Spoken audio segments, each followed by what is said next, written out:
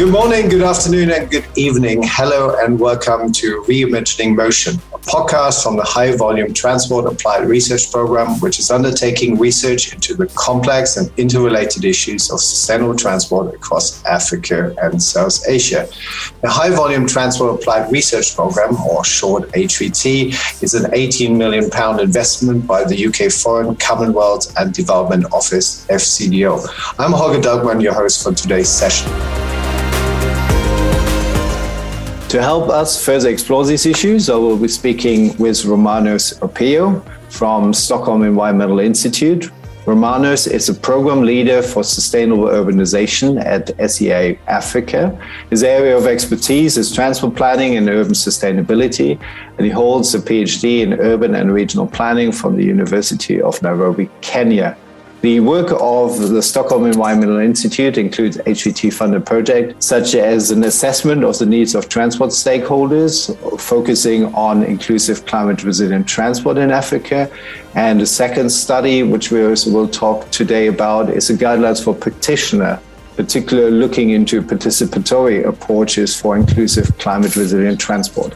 All of these and other resources can be found in the description of the podcast. So, Romanus, great to see you. Welcome to the podcast. How are you doing today? I'm fine, Holger. Thank you for inviting me to this podcast. Great to have you. Thanks also for that. So let's directly get started. As I mentioned also, you have done a lot of work around also inclusiveness and resilience. And climate change has obviously a significant impact on infrastructure, vehicle, and mobility, both in how to deal with extreme weather events conditions and how to change transport to reduce carbon emission. These changes are impacting LMICs hardest of all, and it's then the disadvantaged members of those countries who feel the brunt the most. So when we talk about a transition to low carbon transport in the African cities, where you work, Romanus, would you say also that right now there's a risk for that transition to leave the most disadvantaged behind? Yes, I agree that there's a great risk of leaving the most disadvantaged behind because of the transition, which relies on more of technology. And if you look at the technology capacity or status of most of the low and middle income countries, actually there's a lot of risk in terms of this transition. So when you talk about it, like technological disadvantages, can you give us an example?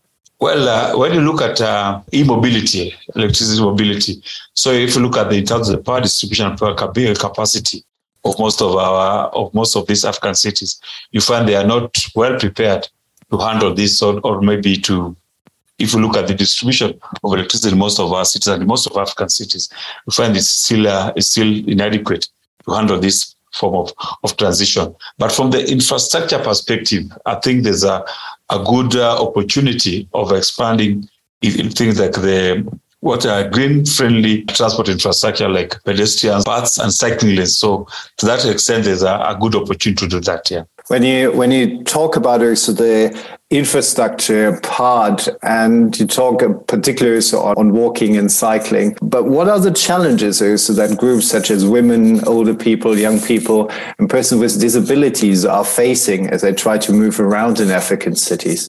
There are two major challenges. One is first either lack or inadequate transport infrastructure to support their mobility. And secondly, the kind of services, services which enhances this kind of mobility. For example, in most of African cities, we have a public transport services which is actually being run by private sector, not public sector. And most of these particular mobility services are not friendly to women, older people, or young people in terms of how they meet their mobility needs. And especially if you look at this with reference to their regular destination, either people use these services to go to work or go to education for education facilities, or maybe general livelihood. You find most of these transport services are not responsive to their local mobility needs. And this is also being worsened by the kind of climatic conditions which at times we face, where you find during excess rainfall, we have flooding, where people cannot even move, people cannot walk, becomes expensive and to use a public transport service because of the flooding condition. And at times when it's excessive heat, walking becomes a problem in these particular areas because we don't have supportive infrastructure for that. You really describe well also the challenges and also describe also the role also of public transportation, but also the impact also of climate change in terms of flooding. Do you feel, and you are a transport and urban planner also yourself, do you think transport planners and urban planners and decision makers are aware of these challenges, and do they know how to cater for the needs of all parts of the communities they serve? Well, from my experience, also our interaction during our HVT studies,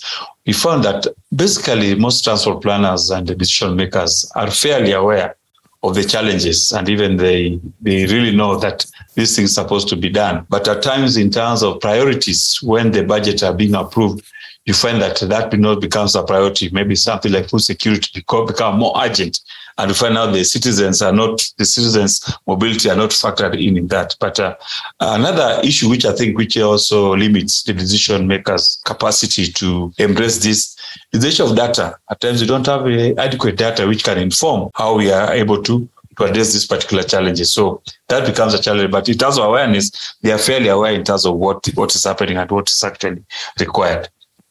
So it's not about awareness, it's about prioritization and also having also the right data and tools. And you have done some work around that, which we'll talk a little bit later about that. As we focus with our podcast on transport, what are the key issues related to transport when it comes to resilience, and also how you would see also the importance of linking also resilience with inclusiveness? Well, I think those are two. Just to break it, maybe to two. Looking from the transport perspective in terms of the key issues there. I think to me, looking at the African cities and maybe African continent, I think there are three aspects which we need to package in terms of understanding the transportation before bringing the inclusiveness. I think first we need to look at the hardware situation, which is the infrastructure. What is the status of most of our African transport infrastructure? It's very important to package that as one of the elements. Then the second element, which also becomes important, is to appreciate the software component. And here the software component, this is where the issue of services becomes important. The public transport services. What is the public transport service? What is the condition for most of Africa? So that's the second element. The third element, I think, which is important as we look at the transport before we bring the inclusiveness, is the issue of the facilitator. And here the facilitator, I'm looking at the issue of the governance, issue of policy, and how they are the issue of the management. So when you look at this, it helps us to look at how inclusiveness is it from the hardware perspective, and also how inclusive, or even the resilience from the software, and also how resilient or inclusiveness from the facilitators perspective, from the governance and others. I think this gives a very good entry point to know where do we need interventions to make this transport infrastructure to be inclusive and also to be resilient. I think to me, that becomes very important.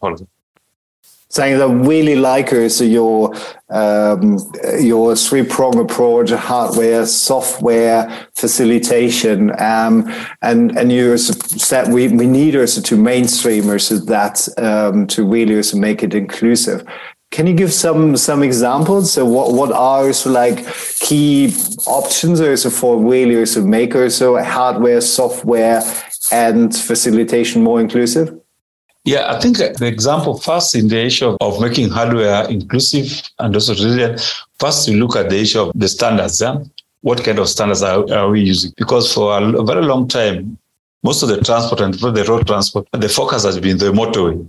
There's literally attention in terms of how you link the motorway with the non-motorized transport, in terms of people who cycle and also people who walk. So that has been a problem. But I think there are a lot of changes. We have where we had missing links between where we have just provision of motorway minus the non-motorized transport. This is really changing. We have now the retrofitting projects where most of the road agencies are now bringing in an added angle of where they are providing non-motorized transport infrastructure for walking and cyclists, which is actually addressing the aspect of inclusivity where the non-motorized transport users are now being included as part of planning for transport infrastructure. The second way, looking at from the software in terms of services, there's a lot of support of having most of our public transport services functional. And we are now looking at the concept of transport, or like our transport-oriented development. How do we enhance mobility within this particular city so that we are able to make sure that people are able to move with ease and also in an integrated manner. And also, if you look at the facilitation perspective, we have a lot of interest. Most of the cities, like Nairobi and Nairobi in Kenya and Kampala in Uganda, they have now an integrated transport policy, just to ensure that transport sector is integrated in terms of the modes, in terms of the institutions, so that we don't have a lot of conflict in terms of how these are provided. So there's a lot of attempt and also progress in most of our cities to address this. So moving a little bit towards this role of participation, and in the introduction also, I mentioned that you work with colleagues on a guideline for practitioners looking into participatory approaches. Tell us a little bit more about versus the HVT study. What was also the motivation also for that, and probably also highlighted some of the work you did? Our work with the HVT was critical in terms of looking at two aspects. One, the issue of inclusivity in terms of how do we enhance inclusivity when providing transport infrastructure. The second concern was how to make our transport infrastructure more resilient to harsh climatic conditions. Yeah, but one of the centerpiece of this particular work is the approach which is adopted in terms of how do you make participatory approaches as one way of engaging various actors within the transport infrastructure. Because you find that in most cases, if you don't engage participatory framework, especially of the target user, we find that most of these transport infrastructure end up missing the local context of the mobility needs of the target users. For example, if the target users are the elderly, or they are women, or their children, you find if their voices are not included in the design and even the conceptualization of this transport infrastructure, you find that they end up not meeting their mobility needs. So you find you have a transport infrastructure which actually inhibit mobility instead of facilitating mobility. So that became very important in terms of the approaches, using the participatory approaches to include voices which are normally missed out when we are designing most of this transport infrastructure, but also at times also the voices of the experts in terms of how do they inform the design. So this gave a room to see how do you bring these voices together to ensure that the transport infrastructure provided, first, they embrace and understand the mobility needs of various users, and secondly, they also benefit from the technical expertise of the transport planners and the decision makers. Thanks a lot for that, Romanus. I read also the two studies you did. You came up with a lot of different techniques. Usually it's like a formal participation is less creative. So what is like the standard on participatory approaches currently is in Kenya? Is there law? And what will be the difference also using and applying your guidance?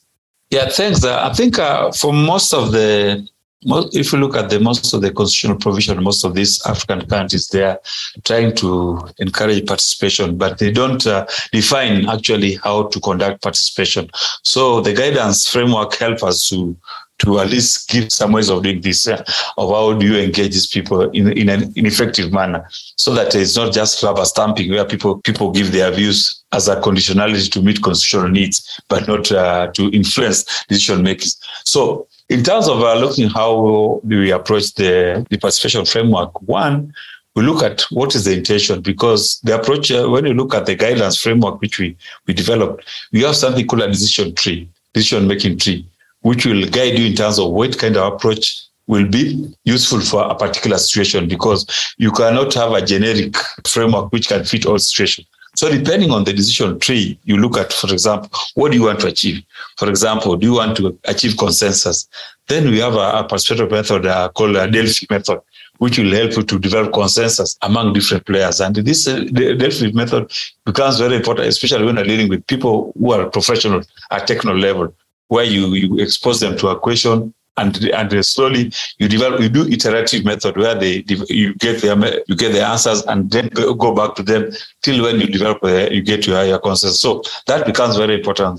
But at times you also just want to do scenario and visioning so that people are able to reflect in terms of what they want to achieve. So that also will require certain forms of or certain class or category of participatory framework. And here you have things like participatory mapping or even placemaking activities, where you can make people to look at the 3D of an area and decide on what needs to be done and where. Because it's understood that they understand the topography and the context of that particular area. Then they're able now to determine what kind of appropriate intervention is required. So that becomes very important at that particular phase. Also in the decision tree, we had a third category, monitoring and evaluation. After achieving this, how do you know that you've achieved your goals? So here you can also use digital stories and participatory mapping for people just to give reflection in terms of how those interventions become. So those are the parameters of participatory. So it's done in a very systematic manner, where the goal of your participation is related to what you want to achieve. So that's how we went, and that's how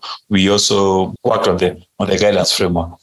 Again, congratulations on the report. I hope it will be used a lot. I found it very helpful to learn more about it, like the different options. And as you said, with the decision tree for like the planners for decision makers move towards the right technique, and you listed quite a lot and gave us a really good example. So what is your favorite one? What is your favorite technique, and what is your favorite example in the report or outside the report?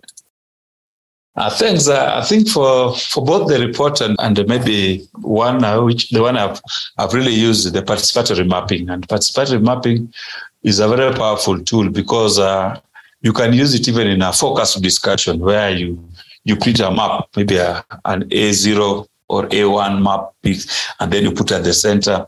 And you can discuss issue. For example, if you want to map out the accidents hotspot, then the community or maybe children, school-going children, they are able to draw where they feel they have a problem. Even people living with disability, you are able to engage them and giving them up. They are able to detail where they think they have problems in terms of when they want to cross, or where they think there are a lot of accidents. So you are able to map out a hotspot.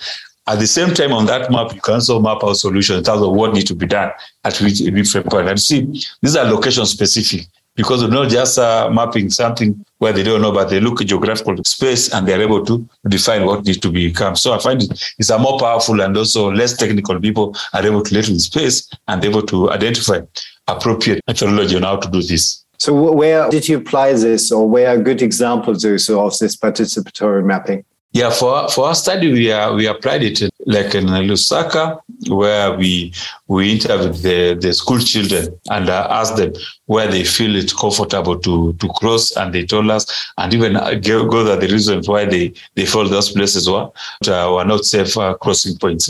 And this with collaboration with the Lusaka City Council, they managed to come up with a bumper. Speed calming measures to ensure that when the vehicles approach there, they're able to slow down and people are able to cross. So I find it very impactful. Also in Nairobi, we did that when we were doing, there's a street within CBD called Duli Avenue, now a car-free zone, where we did a placemaking activities where they defined what needs to be done and how do you reduce traffic, motorized traffic in that particular area. And it has changed that place, and people are now shopping.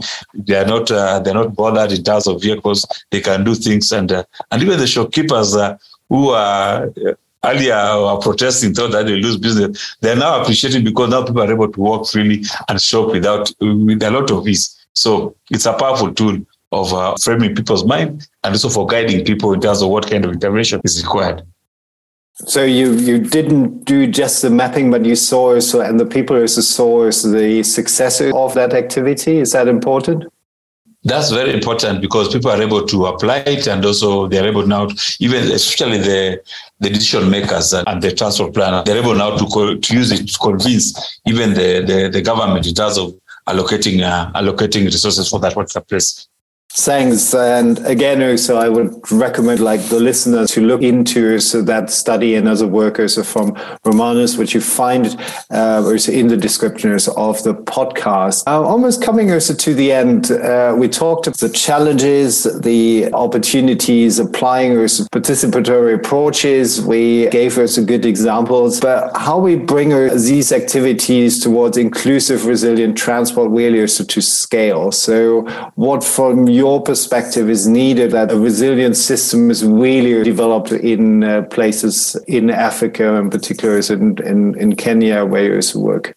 There are two ways of how we can scale up this. Yeah? First, we can, I like this concept of having champions, creating champions. Yeah? The champions here can be maybe a group of disadvantaged group who come together to drive an agenda and using these particular tools to engage with the policy makers and decision makers. So I think it's an opportunity which can be done at different level, from very local level, like a neighborhood or a community level. You can have a community of champions of whether people living with disability or of school children or of the elderly group organization. You can have that. If you can have this particular community of champions, it can go from very local to even to the city level, city scale, and even to the country and national scale.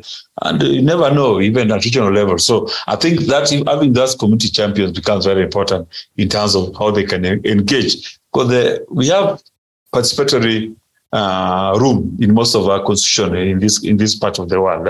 Let me say East Africa. But at times the how do you do it, becomes very important. So I think this participatory framework, as provided in the guidance framework, can give us an opportunity to create this community of champions as users. Secondly, I think from the inclusiveness perspective, but also for the resilience perspective, I think it will be important also to look at the experts. Here we have the transport planners. We also have the government officials and others.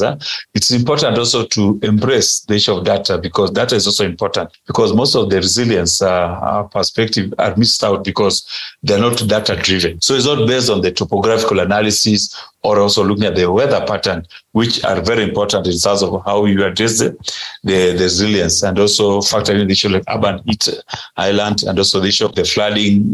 So it becomes important to embrace these two, that we have at local level or at community level, we have the community of champions to engage, use this framework to engage the decision makers and the policy makers.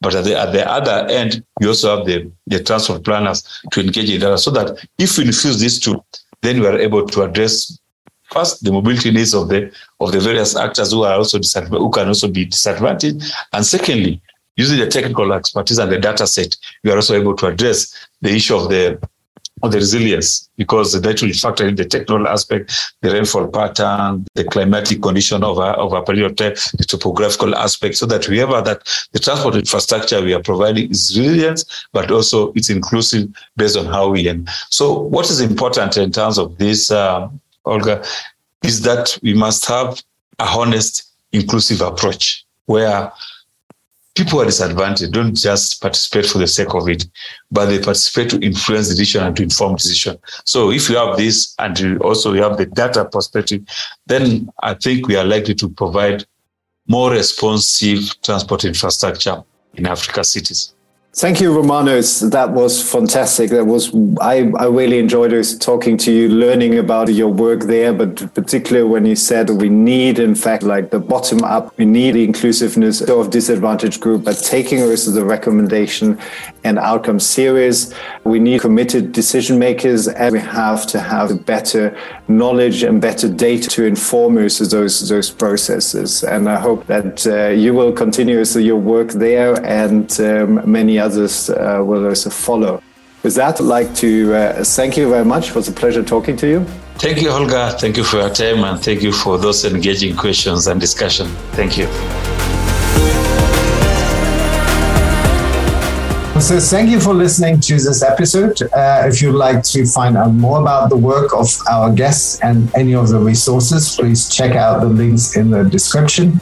I also encourage you to listen to the other episodes in the series where we explore a variety of other topics related to climate change and transport. Also, you can leave us a rating, hopefully a good one, and a review. It really helps others find our podcast.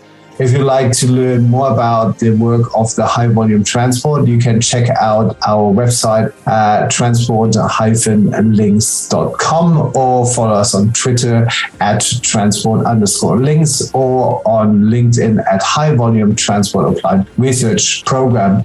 The High Volume Transport Applied Research Program, HVT, is an £18 million investment by the UK Foreign Commonwealth and Development Office, FCDO.